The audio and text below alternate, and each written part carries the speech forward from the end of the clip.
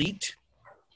There are places, there are things in the Bible that had I been in charge of editing it, I would have left out. And we're in one of those sections now that has some very difficult things that sometimes you find yourself trying to explain them and end up trying to explain them away because they make you uncomfortable. So I'm going to try really hard not to do the latter. But if you catch me, let me know. All right. Following a theme, chapter 12 of Luke, verse 35 is where we are. Be dressed and ready for service and keep your lamps burning, like servants waiting for their master to return from a wedding banquet, so that when he comes and knocks, they can immediately open the door for him. It'll be good for those servants whose master finds them watching when he comes. All right, I'm going to stop and give you a context for this. When I was growing up, this was always taught about the end of time. I don't think this is about the end of time. I think this is about the moments that hit our life where we are given the opportunity to serve God. We're given the opportunity to respond in a way that will serve the purposes of the master. And so we always have to be ready for this. And I certainly have been caught on the wrong foot, been caught with the wrong attitude, on the wrong day when I'm heading this direction and it looks like God's showing up over in this direction. Very inconvenient of him, but he tends to do that anyway. So I want you to put it in that mindset as we go through, so that if we don't watch out, we delay all of this being prepared and we encapsulate that over here for when the end of time comes. And I'm just not sure that's what he's talking about. And I think we can see that later. All right, moving on. Truly, I tell you, he will dress himself to serve, will have them recline at the table and will come and wait on them. It will be good for those servants whose master finds them ready, even if he comes in the middle of the night or toward daybreak. But understand this. If the owner of the house had known at what hour the thief was coming, he would not have let his house be broken into. You also must be ready, because the Son of Man will come at an hour when you do not expect him. The Son of Man will come at an hour. I can always remember the little comforting thing I used to say that was also a bit snarky, but it's amazing how often snark comforts me. People would say, do you think we're living in the last days? No, I don't. One of the reasons is because every year that I've been alive on the planet, people have been running around saying these are the last days. And after a while, when Lucy has pulled the football a certain number of times, it's really on Charlie Brown. It's his fault. It's not Lucy's. And whenever there are so many people saying, into the world, into the world, into the world, I want to pull back and say, that may not be what Jesus means. When Jesus enters a room, will you be prepared to be in that room? A couple of weeks ago now, it's all a blur. I did a Monday morning encouragement talking about how we are not digital. We don't live in a digital universe where it's 1 or 0, no other options, on or off, no other options. And I used a illustration of if I'm standing away 100 feet from a wall and I go halfway there, then I go halfway there, how long will it take me to impact the wall? And the answer is you'll never impact the wall, because the universe is analog. There's always another area there. Now, why I'm bringing that up, I've gotten some letters, emails. Who writes letters? I've gotten emails from very troubled hearts. And they say they don't know how to respond to some of the things they're seeing on the news. I get that. I actually stopped news, I think 3 days ago now. I just need to take some time away. It was emotionally too rough about things I couldn't fix. I mean, if you're showing me something in Philadelphia, there's not much I can do about this. So moving on, the lady asked me, well, why, when people say Black Lives Matters and I say all lives matters, do they get angry because all lives matter? And my response to her is, well, first of all, understand that when you say Black Lives Matters, some people will hear politics. Some people will hear a movement.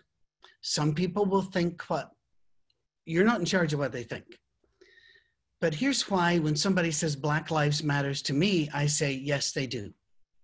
And I don't go further. I don't say all lives matters, white, blue lives matters, and here's why.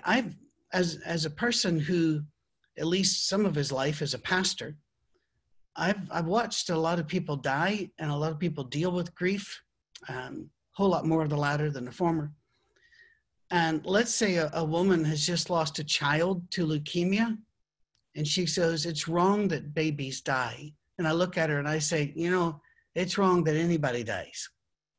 Do you understand how that would hurt at that moment? Because we're talking about her baby. And by me saying, well, we all die, that dilutes her grief and almost acts like her grief at that moment is no big deal. So while I'm not involved in any of the politics or the movement side of things, if somebody says Black Lives Matters to me, I say, yes, they do. Because that's true. And you can come back at me and say, all lives matter. Yeah, they do. But I think that Jesus wants to use that moment not to create an argument, but to acknowledge that you're here and you'll listen.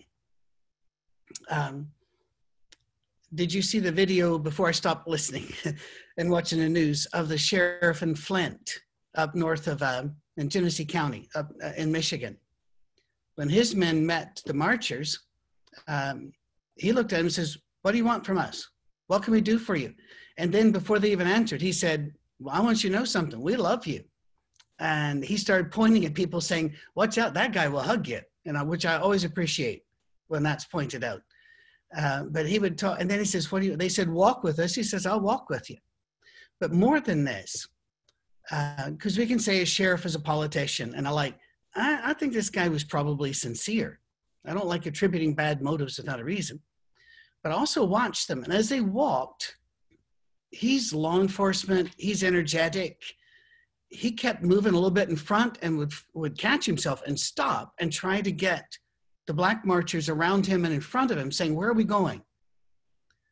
I think that was an excellent, and he did it 2 or 3 times before they finally got it. No, I'm not trying to lead you. I'm trying to be with you. It took all of the anger out.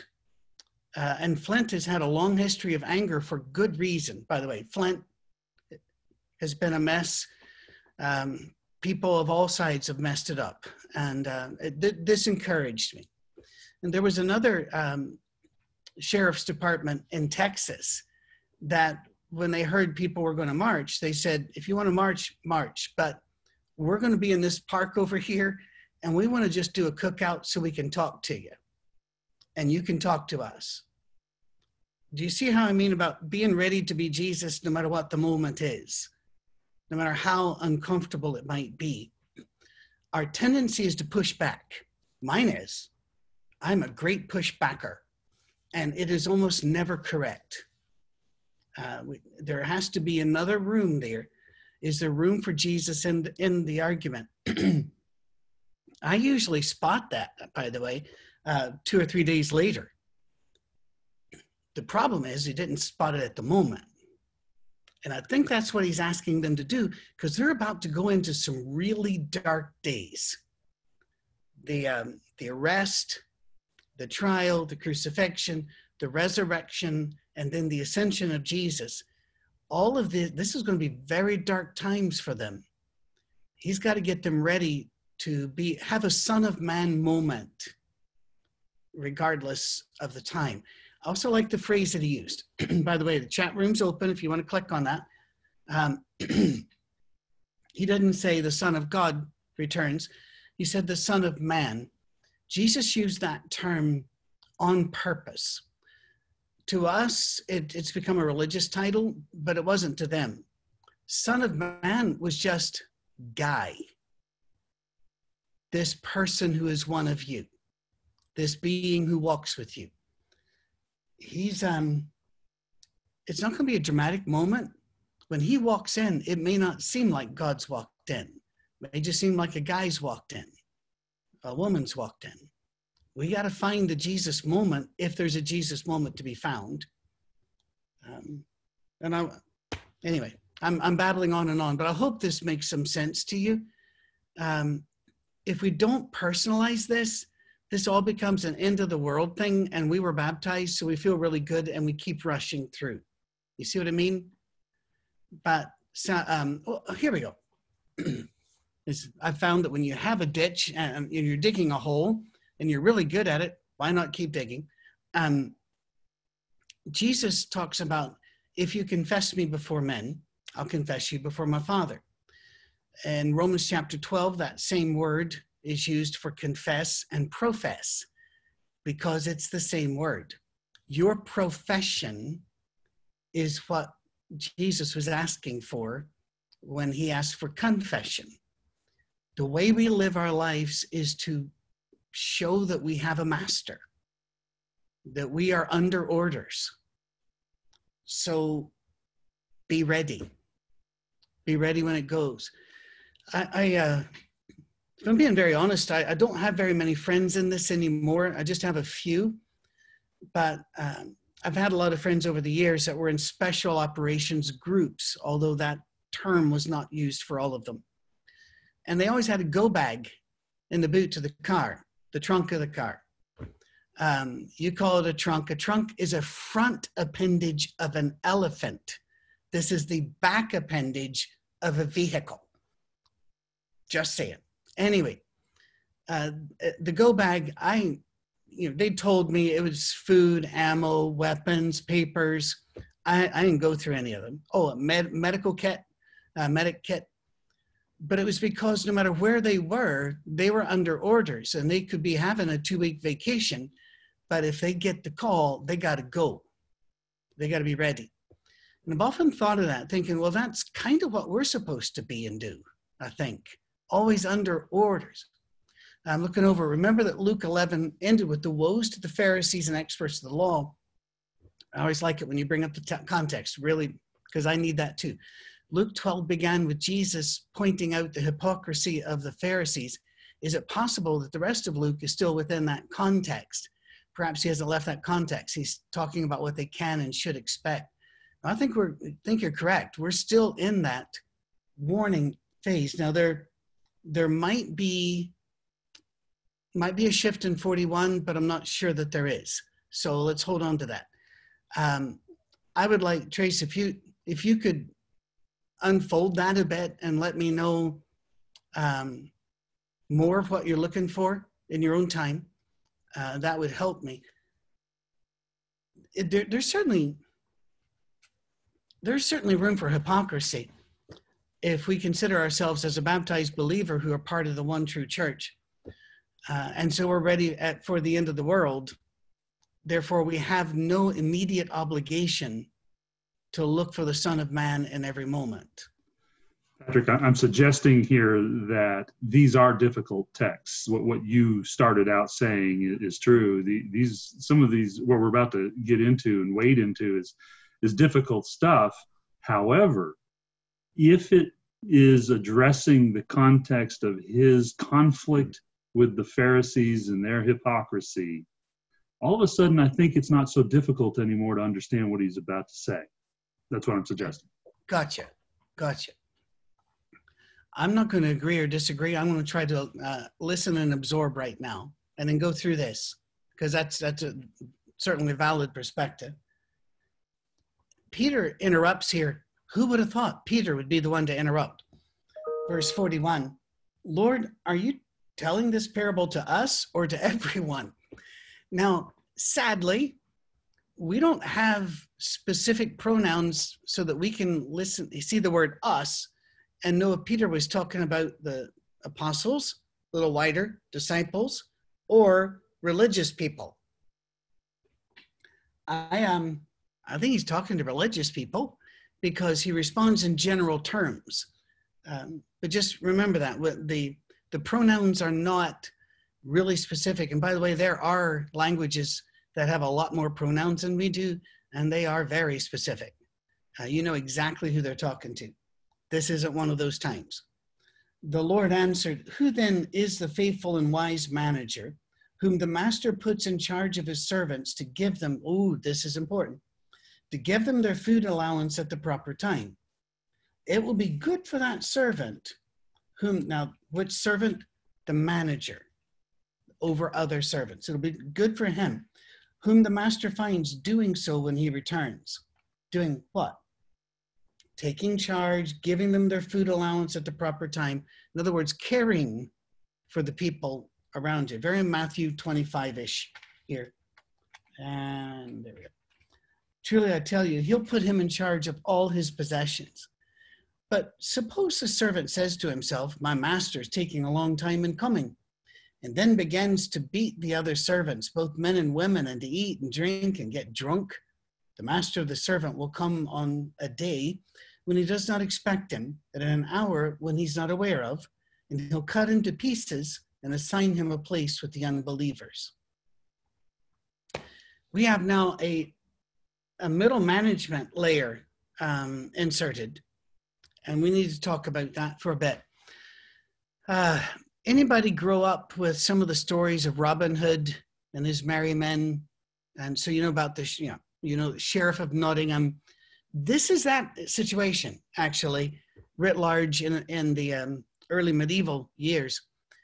And by the way, Robin Hood might have been a real person, but we don't have much in the way of history. The Sheriff of Nottingham was a bad guy, and King Richard did leave bad people in charge of things because they were of the right class.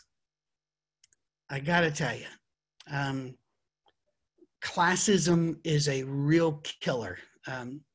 But Sheriff of Nottingham, instead of treating his people correctly, actually did starve them to death because they weren't the right people. You're not allowed to hunt. Only the rich could hunt. It's pretty much the same way it is today in Britain. Not pretty much, it is. He taxed them. You know the story. And then King Richard eventually comes back, and oh boy, there's a real reckoning going on. That's very much the story. Can I leap into pure speculation here and then come back? But everybody needs to circle this part on the tape saying speculation happens. We used to think that Earth was unique. When you look at our size, our water, our position from a heat source, it's all perfect for life. And we thought, we're the only one. Now it is truly, I'm going to say proven, there are trillions of planets just like us out there, and more being made all the time in places that are star factories, and there are many star factories out there. Space is a lot bigger than it used to be. When I was a boy, space is a lot bigger. I often wonder what Jesus meant when he said, you've been faithful over a few things, I'll make you ruler over many. Does it have anything to do with other planets and galaxies? I have zero idea. But whenever my atheist friends, as they always have, will say, why only Earth in this little backwoods corner of the universe? Because we really are. Why that one? And what's the waste of all the rest? I've always said, I don't think it's wasted. And they'll say, then why is it there? And I'll say, I don't know. I think something's going on. It'll be interesting one day to find that out, won't it? But I don't think God just made them all. I've had people say they made them all so that we could see and think they're beautiful. You can't see 99% of them. They're too far away. Other stuff must be going on. I don't know. All right, let's get back to us. I don't like that. He'll cut him to pieces and assign him a place with the unbelievers. That's ugly. Verse 47, the servant who knows the master's will and does not get ready or does not do what the master wants will be beaten with many blows. But the one who does not know and does things deserving punishment will be beaten with few blows. From everyone who has been given much, much will be demanded, and from the one who's been entrusted with much, much more will be asked. We got a lot of stuff here. Ezekiel 33 comes to mind, the watchman on the wall. You guys know the story there. The watchman on the wall, if he warns about those that are coming in and the people don't listen, the people will die, but the watchman did his job. And so, he did his job. But if he warns and the people they don't, let me do this right. If he sees and he doesn't warn, they will die, but the blood will be on his hands. That watchman on the wall, you got a job to do whether people listen or not. I'm just making sure it's 33. And my Ezekiel 33, the first 20 verses of that chapter, the watchman on the wall. Our job is to speak of our Father's will, to live of our Father's will. But did you see something here? Hell is not a one-size-fits-all. And I've got a lot of beliefs on hell that I hope I get to share one day.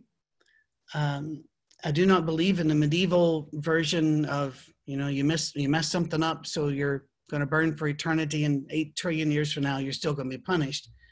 That does not match with Jesus, and it matches a whole lot more with Greek thought and philosophy that was adopted by the Catholic churches later. But I'll stop there.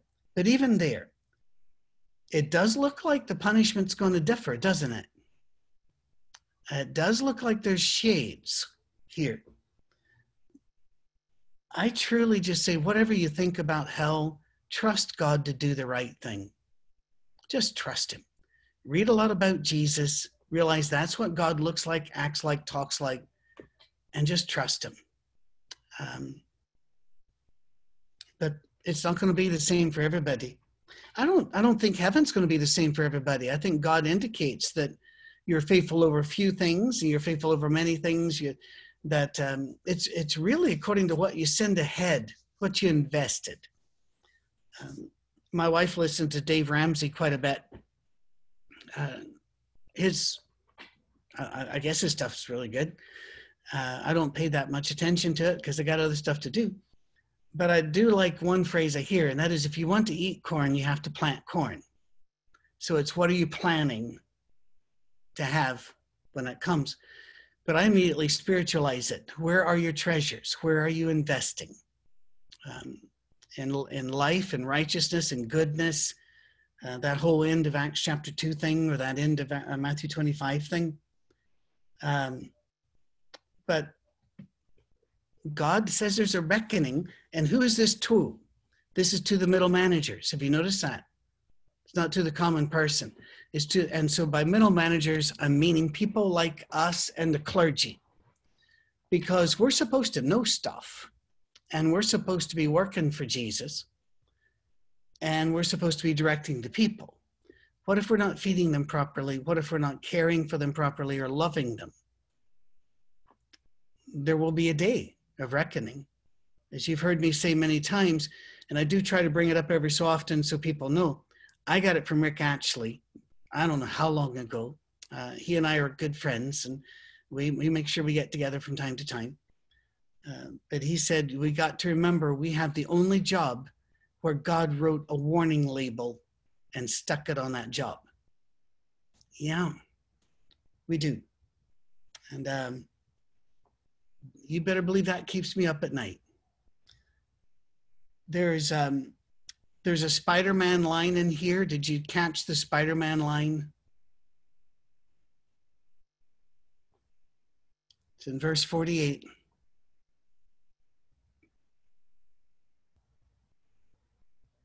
Do you remember when he is told, with great power comes great responsibility? That's scripture. If you've been given much, much will be demanded. From the one who's been entrusted, much, much more will be asked. So judgment is not a one-size-fits-all, is it? I think we need to remember that. Now we're about to get into a really, really rough one here.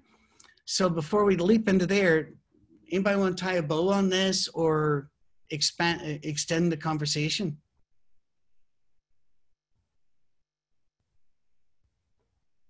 Oh, you're staying safe, are you? Topper to the birds have anything they'd like to say? we had a parrot for a long time and rescued parrots, and so we would have more than one bird in the house. And I got to tell you something, if you have a Quaker parrot in your house, they always have a comment to make. It is hilarious, absolutely hilarious. We were down in Old San Juan, Puerto Rico last summer, and they have wild flocks of Quaker parrots down there, and every tree was an argument. It was hilarious. Cammie and I would go search out the trees and sit and read under them because we miss our parrots. But it's like, we called it Quaker cursing, because they would just walk through the room.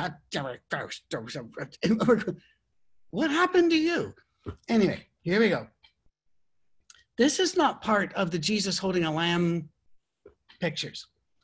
I have come to bring fire on the earth, and how I wish it were already kindled. But I have a baptism to undergo, and what constraint I am under until it is completed. Jesus was also a man under orders, although he was fully deity as well. I get that. Have you ever thought that if Jesus wasn't under orders, here he's indicating he wished there are some things he'd like to do, but that's not the plan. That's kind of stunning if you think about it. I've told myself, but I don't say this to other people because it just makes confusion. But we trust each other. This will go nowhere. People will say, well, why didn't God do this? Or why did God do that? And they're talking about modern things, not in Scripture.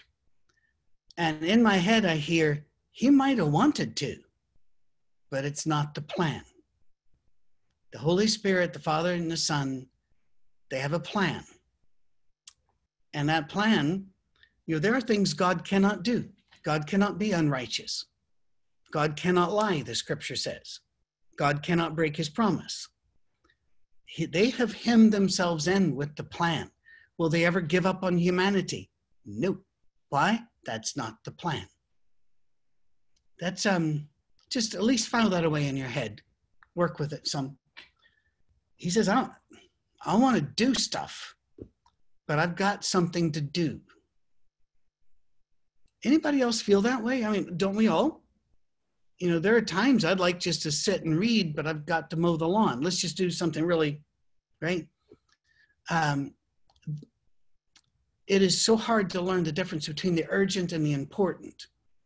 And I've often thought the urgent yells a lot louder than the important. And we have to keep our ears open for the important. For example, I'm going to stick with the prosaic, right down on the mundane. Mowing the lawn, but your daughter needs to talk because her heart is broken. Urgent, important, right?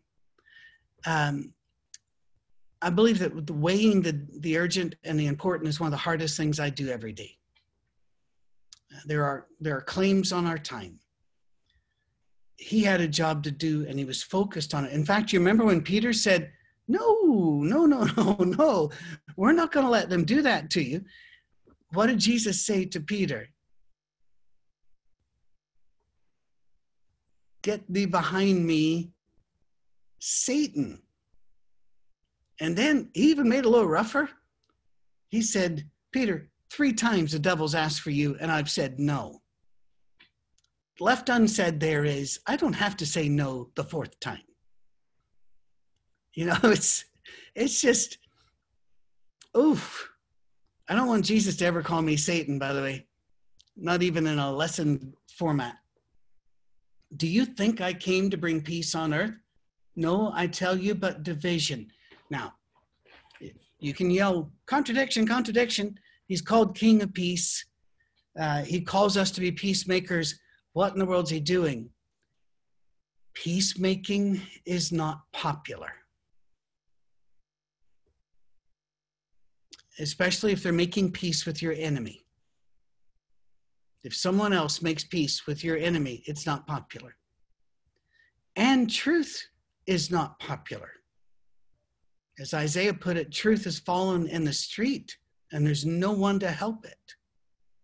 Think of Diotrephes, who walked around ancient Greece with a lantern during the daylight. And of course, people would ask you, why do you have a lantern? And he'd say, I'm looking for an honest man. We have, is that Diotrephes? Or is that the guy with the sword? No, yes, that's Diotrephes. The guy with the sword was Damocles, right? They really should have chosen better, easier to remember names.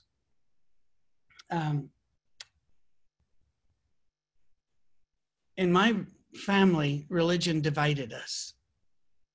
What about yours?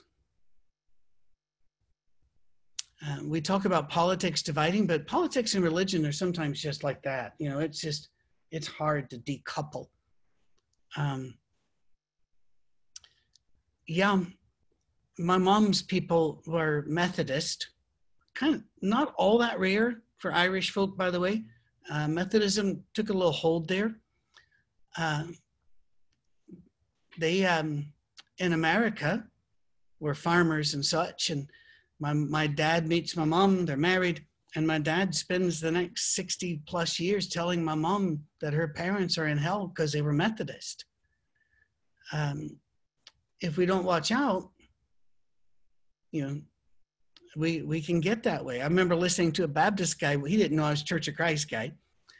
And he was just talking to other Baptist guys, and I happened to be in the area. And he said he'd finally gotten to the point, and he was kidding. He said, it's just finally gotten to the point where I think the Catholics might have a shot. I go, okay, all right. I will confess to you that I've lived my life sometimes in reaction rather than purpose, planned action. And that may be why I'm a hopeful universalist, that God will save us all. Because most of my early life, I'm too old now to say most of my life anymore. My early life, I thought God would only save a few out of our tribe. But that's not the God we have here. And yet whenever I bring that up, it causes some of my family to attack me viciously via email, online, social media, that I would dare suggest that somebody else could be saved. Well, Patrick, yes.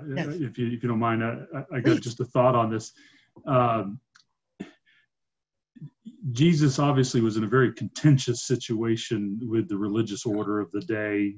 The woes to the Pharisees at the end of Luke 11, his dire warning to guard against the hypocrisy of the Pharisees that he points out at the beginning of chapter 12, and as he sets the context for the rest of this very difficult stories and texts that he's writing out here. They were treating people. Part of the problem here was that they were treating people so poorly, and they were doing it in the name of God. Yeah. They were using God's name as a justification to behave very badly and to set themselves up as privileged, as having authority and so forth, that they really didn't have. And they became exclusivists, and they became abusive and persecuting towards different populations of people. Well, Jesus comes along and says, well, that's not God. That's not who I am. I am from God. And he confronts that social order. And so you see here, these dire warnings about what this is going to look like. This is going to tear families apart. This is going to be a very, very difficult discussion for those who are going to follow me versus those who are going to continue to abuse their positions of power, the middlemen that you were just talking about a few moments ago. And so it speaks to us in very uncomfortable ways, but it does make us examine where we stand. Are we with Christ, or are we not? And it's a very uncomfortable discussion. And unfortunately, yes, you're right. brother against brother, sister against sister. In the midst of that context, it's a very difficult conversation. It really is. And we can pile on here. I went to a couple of the vigils this last week, and they were all peaceful. Could not have been kinder people as a rule, you know. No, certainly I never felt threatened. Yet I know some of my friends are looking at this and going, you know, what's happening to our country, you know, with the looting and the rioting and such. Remember who Jesus is talking to. They don't know it yet, but their entire world is going to go away. Jerusalem is going to be leveled. The temple will be destroyed. Their religion will be shut down because in that space of time, the family records were lost, burned, destroyed, and people were scattered. You cannot reinstitute the Old Testament worship today because there's not a Jew alive who can tell you what tribe they're a member of. Those things were lost. That's heartbreaking in the extreme to a Jew. I don't even know what to say, except I don't say anything. I learned from the book of Job. Don't say anything. Sit there with them quietly. Oh my goodness. And then their culture is gone.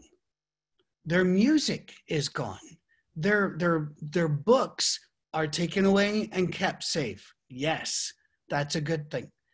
But then after all of this, instead of healing, what happens? A family fight. For the first, I'm gonna make up a number if it's okay, because I'd have to round them off anyway. For about the first 100 years, Christians were looked upon as a member of the Jewish people, even if they were Gentile. And remember that long argument in the scripture about, well, how Jewish do they have to be? You know, circumcision and the like.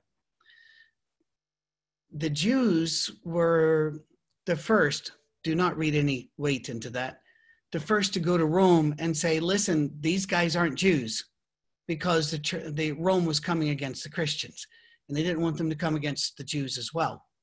Christians did not behave themselves admirably in any stretch of the word toward the Jews. So it's not like the Jews started it, but that's our first record of them saying, we're not the same here. The Christians immediately said, no, we're not, and then went against the Jews. It was a family fight that lasted a very long time, well over 1,000 years, and you can make an argument some people are still waging it today. So is the warning here correct? Oh yeah, families are going to split. You have no idea what's coming, he would say. There is not in Luke, it only exists in Matthew. Well, Matthew's the most Jewish of the Gospels. He's the one that goes to the Christians, goes to the leaders rather of the day and says, oh boy, it is coming big. And if you think this is a rough passage, you need to read Matthew 23 and 24, particularly chapter 24, when he just unloads on the religious people and warns them, there's a day coming, you don't get to go get your go bag, basically. He says, if you're in the field, run. You can't go back into town. If you're on the road, you have to leave your family. They didn't quite understand that he really meant it. This was all going to disintegrate. Now, I want to circle back and just say, I'm not saying our society is going to, no. What I am saying is, he's told us what our duty is if it's going to disintegrate. We are the middle managers who are to treat his people well. What does that look like? Matthew 25, the end of Acts chapter 2, selling your things, having all things in common, making sure we're all right. It is caring and loving for each other. That's your job, even if, and especially when, your society collapses. I don't think our society has collapsed. I don't think it will collapse. Please do not read too much into this, but read everything into my saying that no matter what happens, we are here to manage the gifts God's given us, the information God's given us for his good. Something which I love in the Old Testament, which I'm not really sure why it doesn't show up more in the New Testament. People will start to do something like Joseph. And he didn't even start. When Potiphar's wife tried to seduce him, and here you are, a guy, handsome dude, ripped away from your home. You've been in jail, you've been a slave. Now there's this woman who's coming on to you. In the painting, she's always really pretty. We have no idea. And he goes, how can I do this against my God? In the Old Testament, they were really concerned about not harming God's reputation. You find it on and on. I don't want to leave a bad taste in anybody's mouth about God, so I better not do that. I'd better do this. So I'll do this in the name of God instead. I saw a very bizarre video making its rounds on Twitter and Facebook. I'm sure it's on Instagram as well. And this happened after I came back to the States, because it was dated 1987. Evidently, Oprah had a meeting, and everybody in the room I could see was white.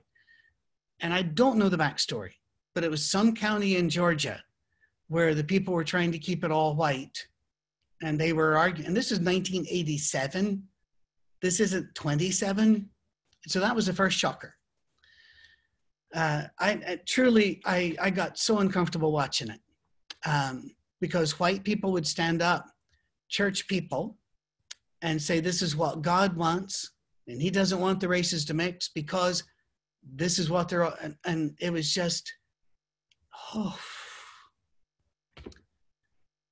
should we not be concerned about the reputation of God?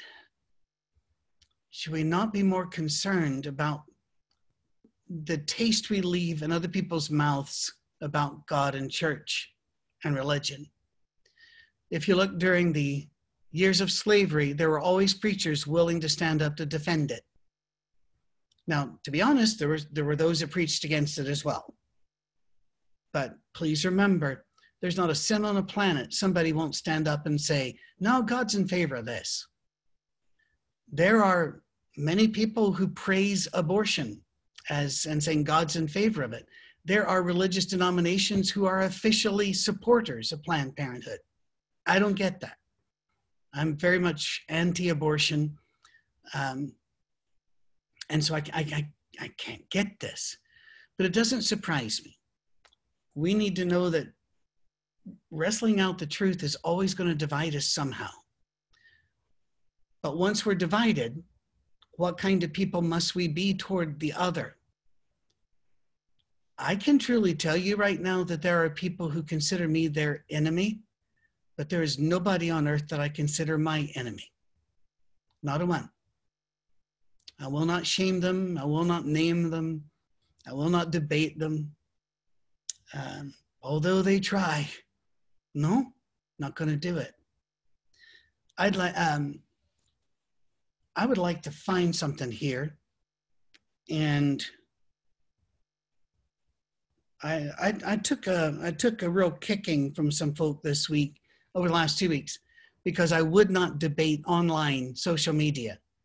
And I won't. Well, then answer this. No, I won't. I don't see it helpful. Say, here's where I am. This is what I do. And one of my favorite people on the planet, Barb and Dave, a doctor who works in Harvard, Dr. Cassidy, sent me this. I was struck today by the fact that Jesus would likely disappoint the crowds because he wouldn't be holding a sign in a protest, nor would he be running for office. It says so much that the literal savior of the world decided to spend his time primarily pouring into 12 people, but loving others he came into contact with in very tangible ways. You did good, Cassidy. I can't change the world, but I can love that person.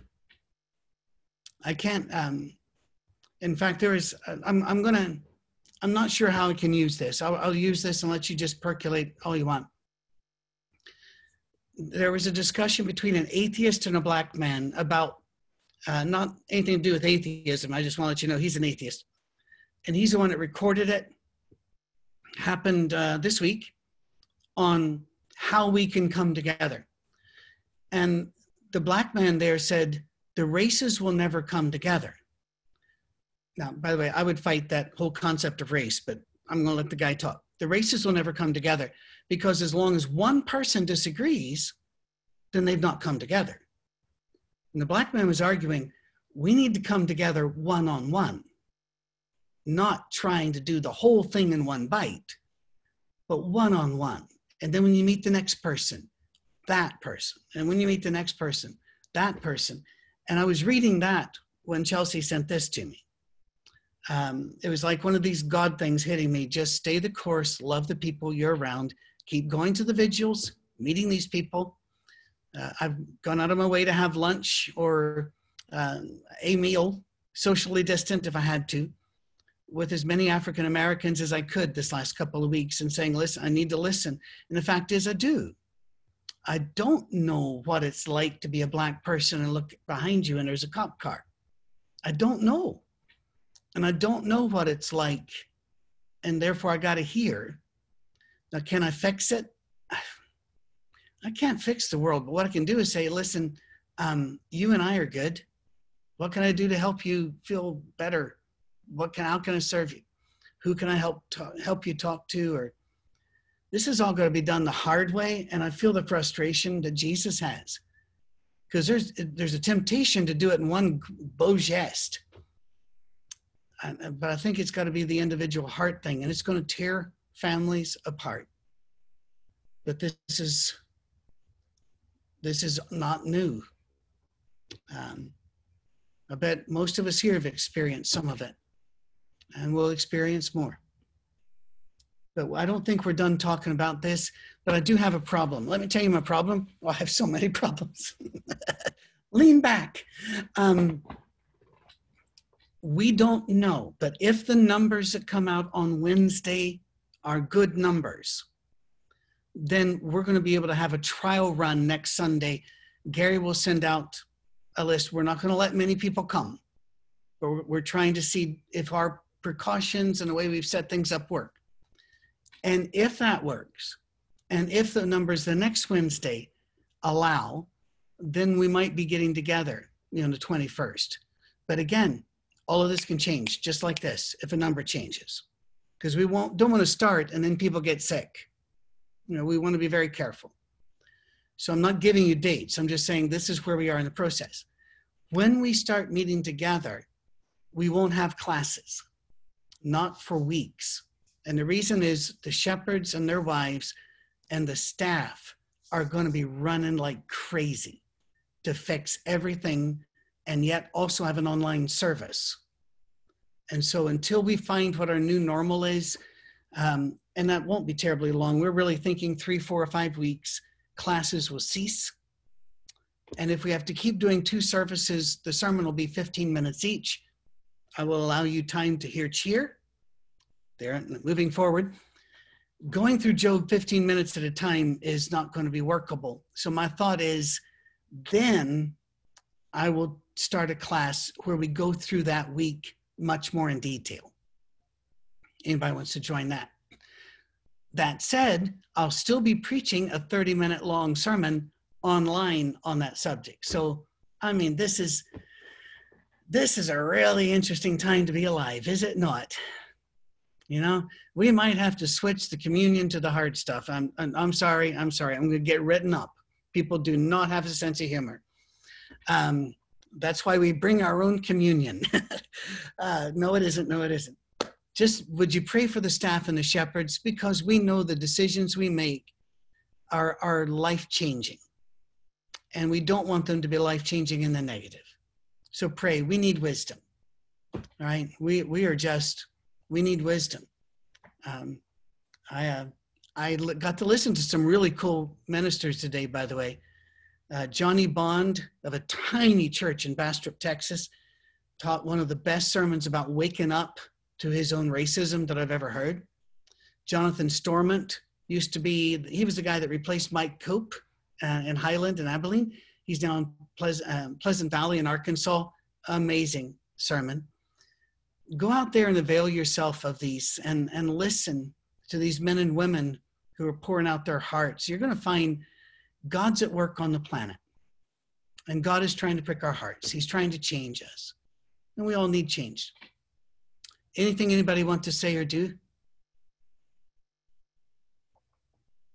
All right. Love you. Look forward to when we will be meeting next Sunday regardless. But I just wanted to give you a heads up. All right. I'm on here, Zoom. Even if the numbers go bad, we'll be here for a long time. If they keep going good, we'll at least have next Sunday. All right.